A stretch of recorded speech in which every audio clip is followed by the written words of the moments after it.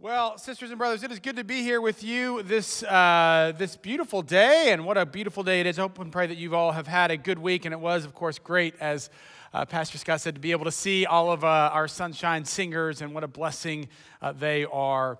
You know, before we dive into the passage today, I want to say a couple of things, because when we were a couple of weeks ago, much time has progressed from that conversation about Saul and Jonathan and David, and where we're going to be today, which is in 2 Samuel chapter 6.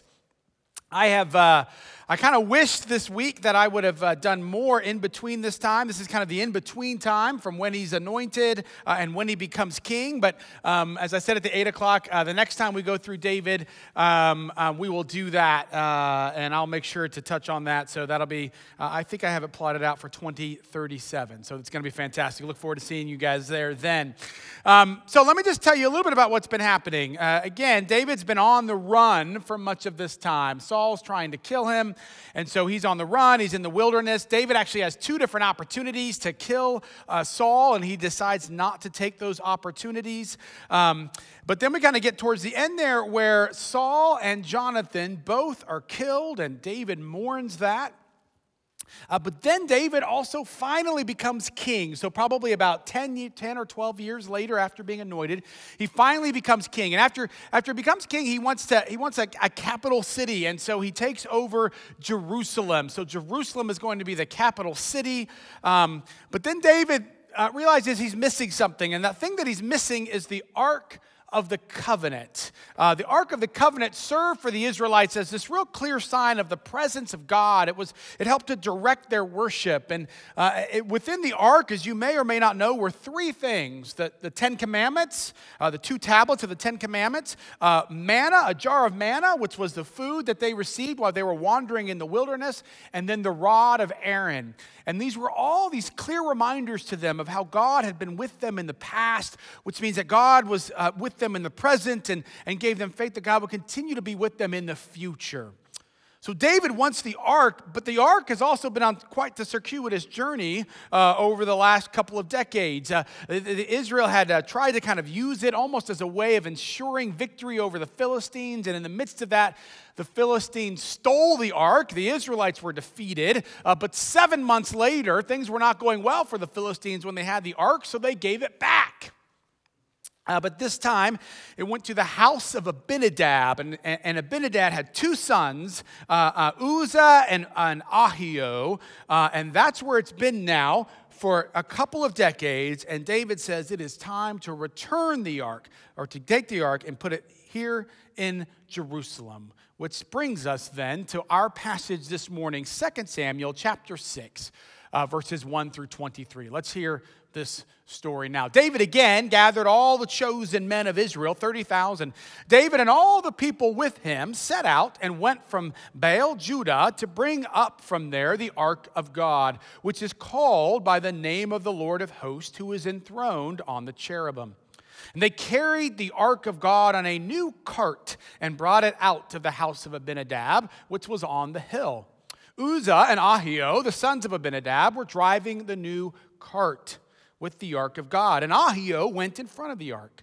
David and all the house of Israel were dancing before the Lord with all their might, with songs and lyres and harps and tambourines and castanets and cymbals.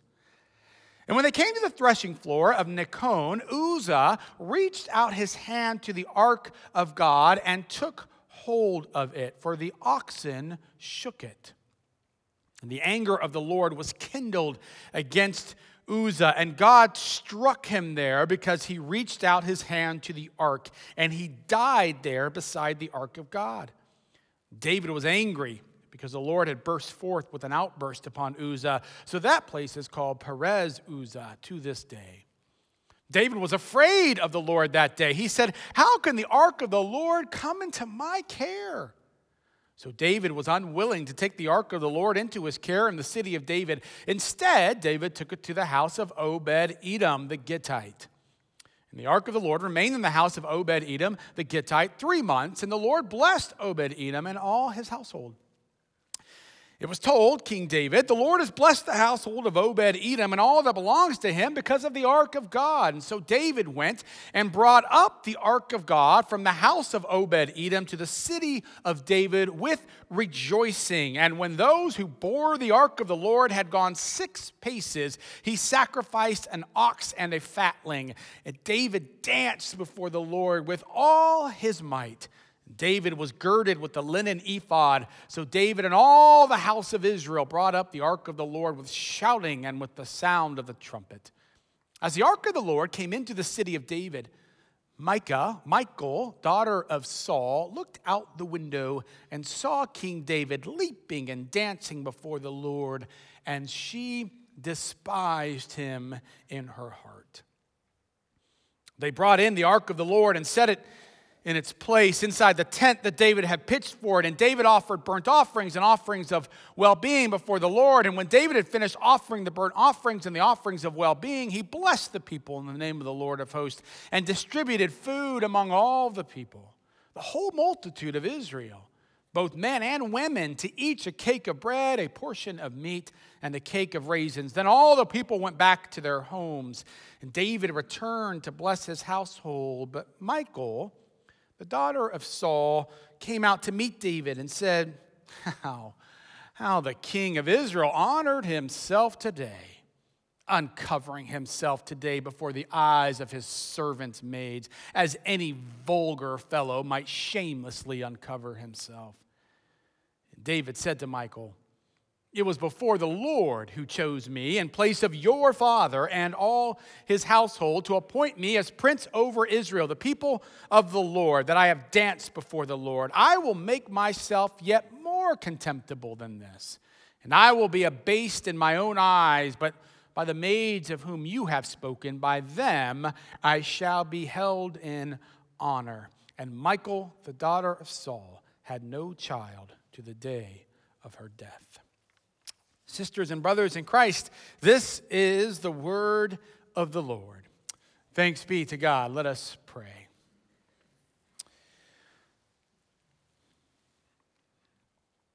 God, at times when we read Scripture, we are left out of a sense of great joy and hope. And at other times, if we are so honest, we are left confused, concerned. So we pray, Lord, that you would work with us and through us in the midst of whatever emotion it is that we may bring this morning. And we pray, God, that in the midst of this, that we would recognize you for who you are. And I pray that the words of my mouth and the meditation of all of our hearts will be acceptable in your sight, O Lord, our strength and our Redeemer. Amen and amen. So as I was saying before I read the Scripture, David believes it is important to bring the ark that represents the presence of God into Jerusalem. Now, there are some who think that the only reason he's doing that is just to try to substantiate his kingdom, but it seems more likely that what David really wants is he wants Israel to know who their God is as Yahweh. My wife Megan was reading a book on Israel a couple weeks ago, and the author, Micah Goodman, points out that the surrounding nations of Israel, that typically they saw the king as being divine, but Israel did not. And so one of the things that seems that's going on here is that David wants to make very clear that there is a distinction between who he is as king and who God is. And by bringing the Ark of the Covenant into Jerusalem, it helps all of them, himself included, always remember that he is not God, that only God is God. But to do so, they are going to have quite the celebration. This is a celebratory procession. Hopefully you heard it. If not, I would just want you to picture it. There's a new cart, and on the new cart is the Ark of the Covenant being led by Ahio and Uzzah. And there are 30,000 men, we are told. Now, who knows how many people that is in all? You have 30,000 men at least, and they are there in order to have this long procession, and there is great excitement. We're told that there are instruments, right? There's, what do we have? We have a tambourine, we've got a cymbal, we've got a harp, we've got a lyre. We're told that they are singing, that they are dancing. Did you hear what they said? Are you picturing this? That they are dancing with all of their might. Did any of you see, I think his name is Cash. Did you see him right up here? That is dancing with all your might. I thought about trying to do an impersonation. I'm not going to do it because I would totally pull something. But he was there. I mean, dancing with all of his might, right? This is what's going on. This is not a Presbyterian dance. This is dancing with all, you have to imagine it.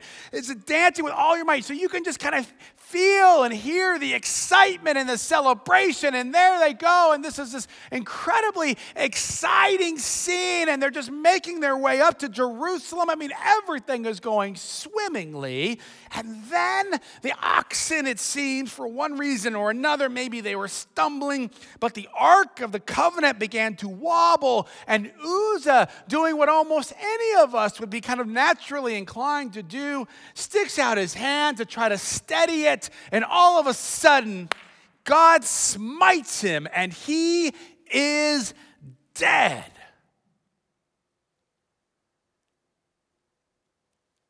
And I picture it almost like this is kind of waves, right? Like an earthquake kind of waves where those people who were closest to him, all of a sudden they stop and they see what happened and they see Uzzah's lifeless body. And then the next ring kind of stops because the people in front of them stopped and they don't know for sure why. They just know that for some reason the joy and excitement has stopped. And then the ring around them begins to stop, and then around them, and however long it takes for 30,000 men and others to finally stop. And then all of a sudden, there is complete silence, shock, and awe.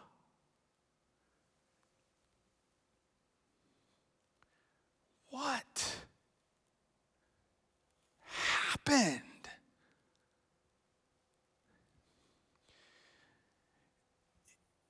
It may not surprise you to know that preachers, at least most preachers, don't really enjoy preaching about stories like this.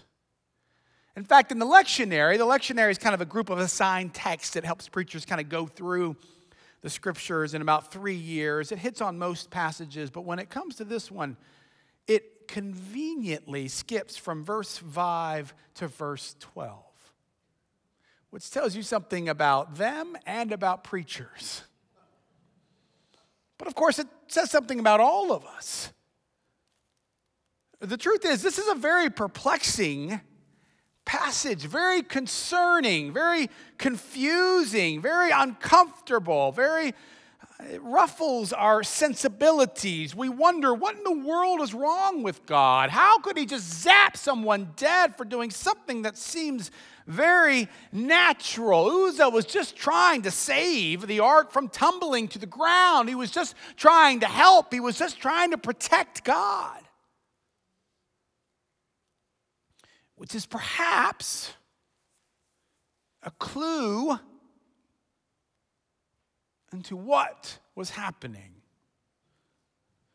Now, to be sure, as someone has said, passages like this will oftentimes end up leaving us with far more questions than we have answers. We want to think that the Bible is going to answer everything, every question we ever have. The truth is, when you begin to read it, there are oftentimes when it begins to ask even more questions than what you had earlier. But there are a couple of clues, it seems, that help us to understand, at least in part, what's happening in this story.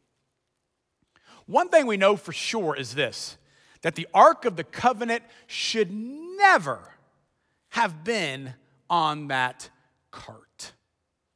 Moses in Exodus 25 makes very clear, and they knew their scripture, the Israelites knew this, made very clear, in fact, that the ark was made with with loops in it. That's not the right word, but you know what I'm saying in there, where they could slide rings, where they could then slide the poles into the ark so that the Levite priests, and it needed to be them, could then lift it up and carry it in such a way. It should never have gone on the carts that oxen were carrying. Yes, it's more efficient. Yes, it's much more comfortable. Yes, it's much easier. It's all of those things. It's much more manageable, but it all fails to take into consideration at all the absolute holiness and otherness of God. This was not just some box. This was the Ark of the Covenant, which was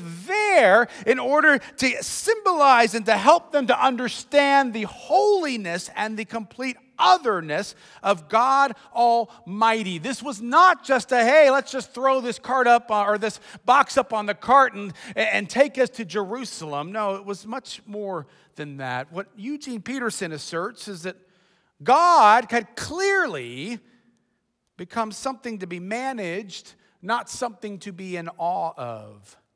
Something to be controlled, not something to be worshiped. Something to protect and watch over, not something who protects and watches over us.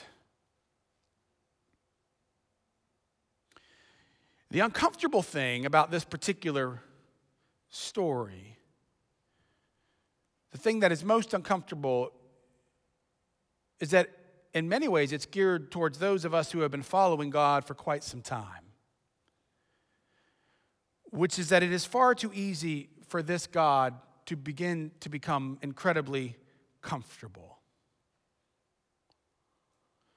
Uzzah had this in his house, his living room, his closet, who knows, for 20 years. He'd seen it. He'd grown comfortable with it. It had become a box.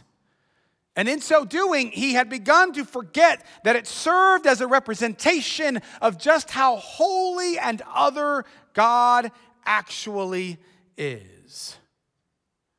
Because the truth is, a God with whom we grow too comfortable is a God that we will inevitably begin to manage. And a God that we inevitably begin to manage is a God that we can control. And a God that we can control, make no mistake about it, is absolutely no God at all.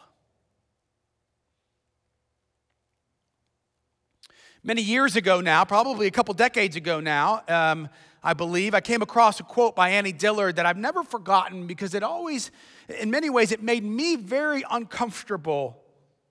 And I think in many ways it speaks exactly to what we see going on in this story, because what she believes is that the church has grown far too comfortable with God, so much so that it has no idea the power of God. No idea, lost the idea of the sense of the holiness of God, of what it means to worship. Here's what Annie says. She says this: why do we people in churches seem like cheerful, brainless tourists on a packaged tour of the absolute? On the whole, I do not find Christians outside the catacombs sufficiently sensible to the conditions. Does anyone have the foggiest idea what sort of power we so blithely invoke? Or, as I suspect, does no one believe a word of it? The churches are children playing on the floor with their chemistry sets, mixing up a batch of TNT to kill a Sunday morning. It is madness to wear ladies' straw hats and velvet hats to church. We should all be wearing crash helmets. Ushers should issue life preservers and signal flares. They should lash us to our pews.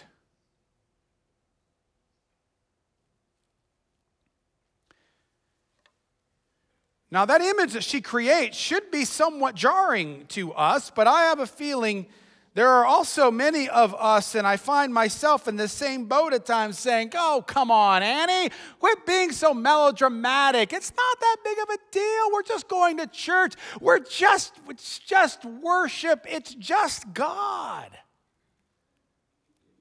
which of course is the very point.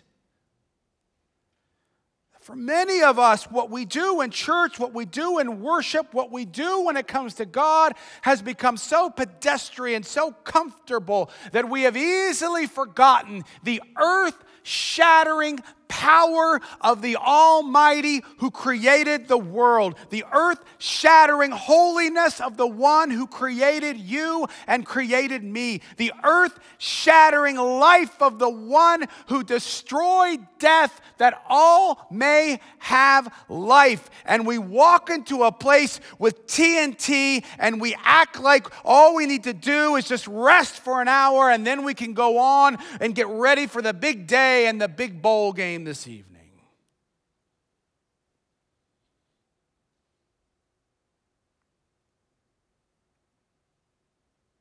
Rarely do we come in thinking we are about to worship the living and holy God.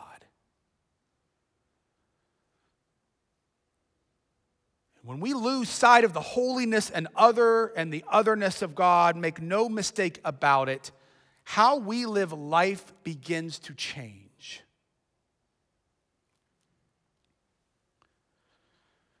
Because what you begin to discover is that we become very comfortable.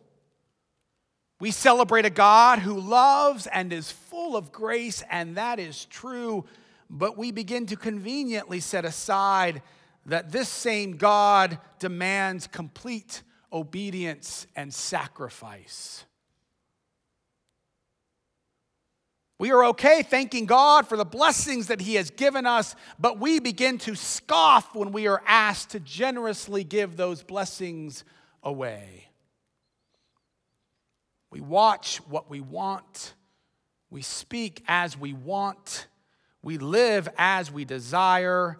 And we are increasingly offended to think that God would ever ask us to change any of those things.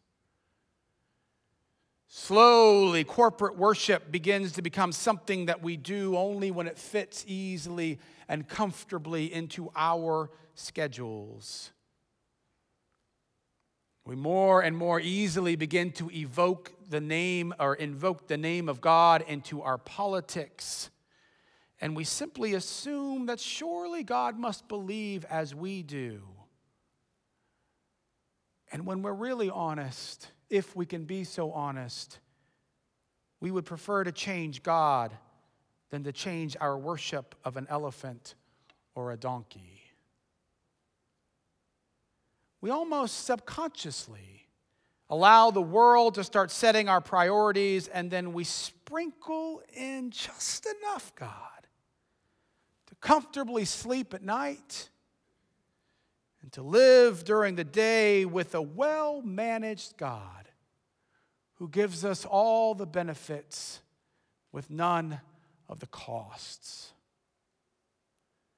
We defend God and we protect Him from those we see as against Him because our God has become so small and impotent that we think He needs our protection. And over time, the holiness of God begins to wane as the otherness of the Almighty becomes fuzzy and gray. We grow more and more comfortable putting our hand out to steady the Almighty, forgetting that God does not need us, that we need God, forgetting that we are not the center, that God is. And once we have squeezed out all of the holiness and otherness of God, everything gets turned on its axis, and inevitably, we become God. You see, I think a part of the reason why it makes us uncomfortable, this story, is that it should make us uncomfortable. Because a faith that becomes overly familiar and overly comfortable is a faith, make no mistake about it, that slowly begins to die. The Gospel of Matthew, Jesus is talking about the Pharisees. The Pharisees, they knew how to manage God. They had become very comfortable with God. They knew exactly what God wanted. They knew everything about God, and they were more than happy to throw that box onto whomever it was that was in front of them. And when Jesus begins to describe the Pharisees, do you remember this description? He says that they are whitewashed tombs full of dead men's bones.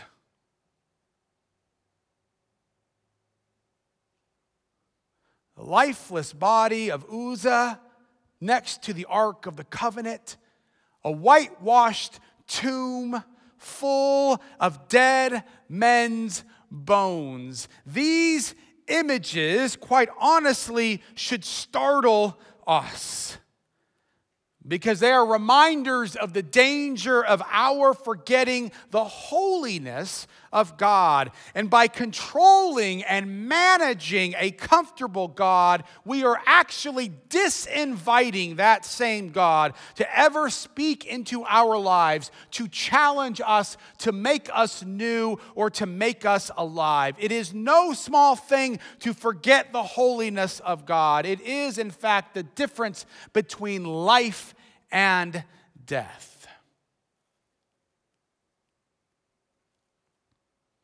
There is a reason that we don't like to preach on this passage.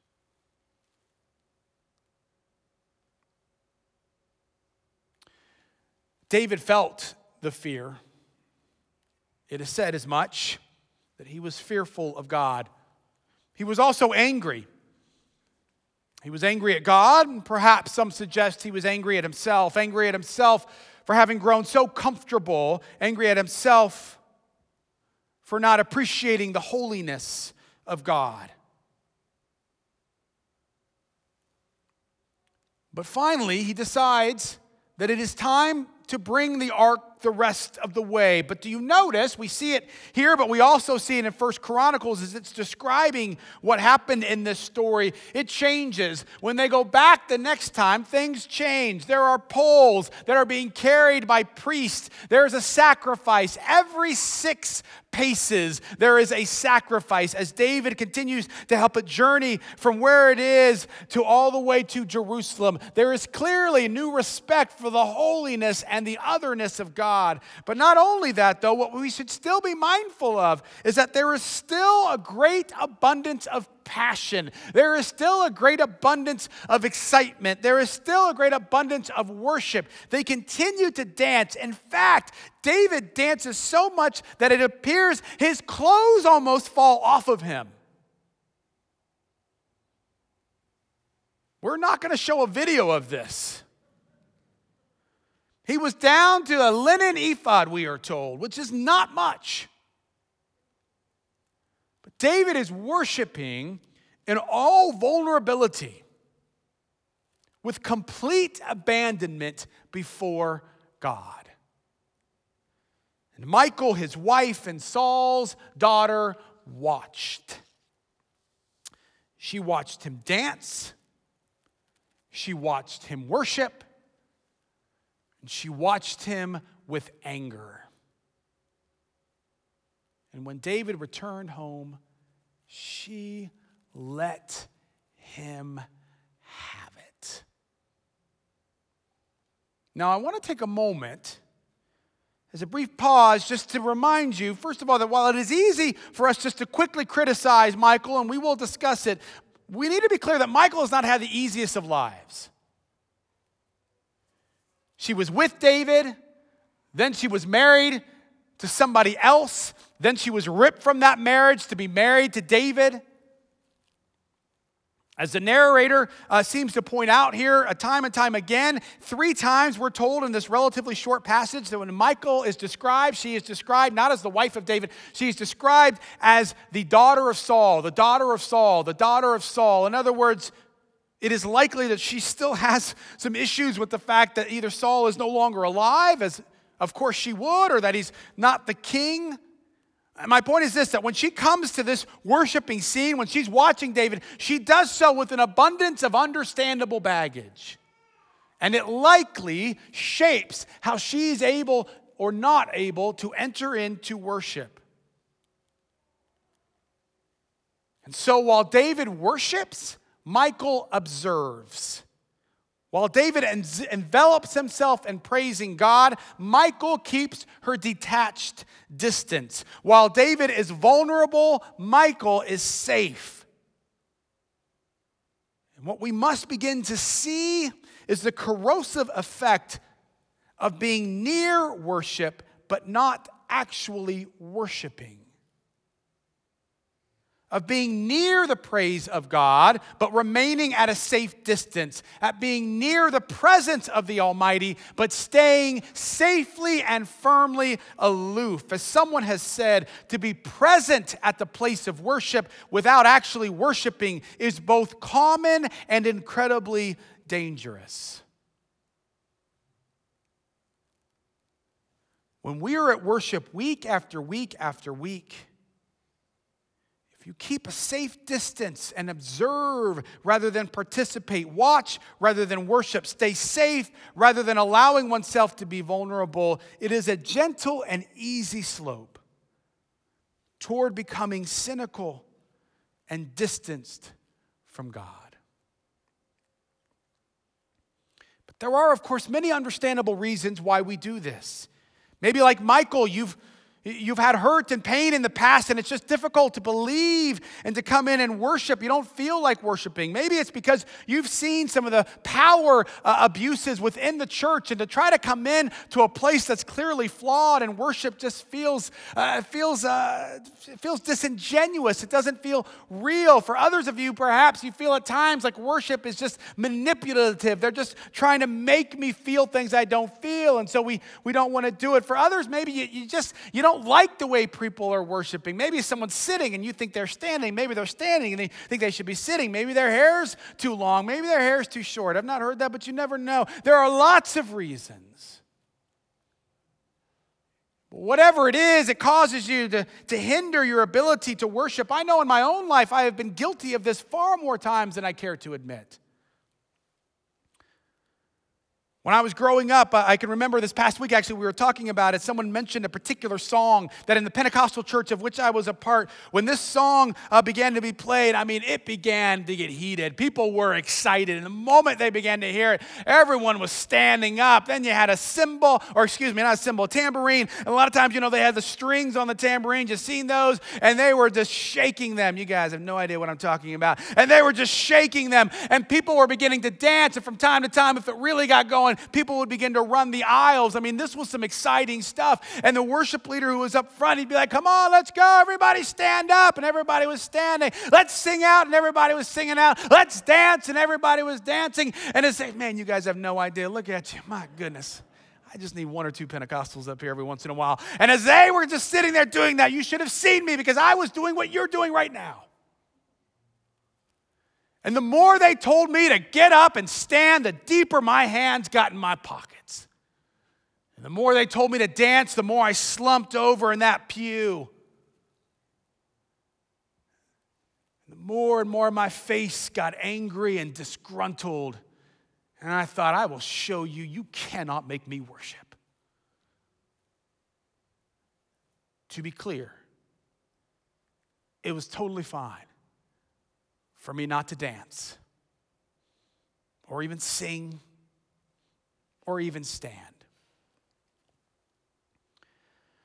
The point is not whether or not one should do that. The point is, I decided to focus so much on what I thought that they were doing wrong, that slowly, it didn't happen all at once, slowly my heart began to harden. I began to feel more and more like I was so much better than them. And I had a complete inability to hear from God. You see, I think one of the things Michal teaches us is that we all come here with baggage. We all come with different understandings of worship. We all come with different things that help us or hinder us from worship. But I think what she also is helpful for us to see is that we have to be careful. I mean this. to not just come in here week after week with the lens of observation or critique. Because if it is too strong, it will keep you safe. There is no question about that. But you will never be changed. It will keep God so distant that you will never be vulnerable. But God will also never challenge you. And if you come in here with eyes that are so full of criticism, I promise you, you will walk out feeling so much better about yourself. And you will end up looking so much more like the world that is around you. Because the bent of distance and observation and critique, it will inevitably lead to arrogance. I have seen it because I have felt it because I have done it. And that will almost always resort in a place of spiritual barrenness. We are all in our different places in this journey. Please hear me. Some of you may just be coming here today for the first time because you want to hear about God. Others of you may have been on this journey for a little bit, but you're still not sure what you've gotten yourselves into. Others of you may have been on this for a really long, long time. I understand. All of us come from different places, and I want all of you to be here. But I also want to say this. Oftentimes, the only way to begin to understand God is to begin to actually participate in worship, which means we have to be willing at times to be risky and to be vulnerable, because it is that faithful act of worship that allows us to understand the holiness of God. This week I spent most of the time considering the challenge of this passage, figuring out how do I preach on this without them writing me out in polls or in an ox cart.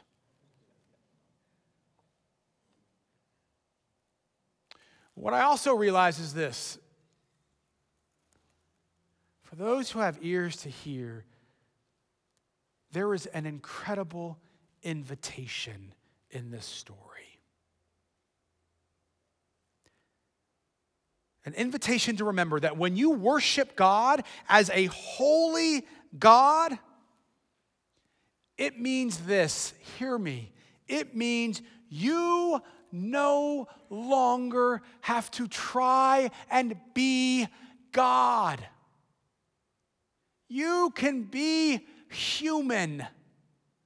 And there is a gift in that. It means you no longer have to pretend that you are perfect. You no longer have to pretend that you have it all together. You no longer have to pretend that your worth is based off of how successful or non-successful you are. You no longer have to pretend any of those things, because what it means is who you are is a loved child of God. And when you worship God as being completely other and completely holy, it gives you the freedom to be human. And that is a gift. It is an invitation, this passage, as Eugene Peterson says, to not have to take care of God, because God is going to take care of you. We don't have to defend him. We don't have to fully explain him. We don't have to make him look as good as possible. I have good news for you. God can handle himself. He did it long before you got here. He will do it long after you are gone. God's got this. And it is an invitation to exchange all of the energy it takes to critique the way others worship. And it takes an enormous amount of energy. And you get to exchange that for the joy of entering in to unabashed and vulnerable worship of the living God. This kind of worship, Worshiping this kind of holy God is an invitation to choose life rather than death, fruitfulness rather than being barren. So let us worship, sisters and brothers in Christ, with all of our might. Give it a cash worship. Worship that living and holy God. That in so doing, we might become fully alive. For the glory of the holy and living God. Hallelujah. Amen. Amen.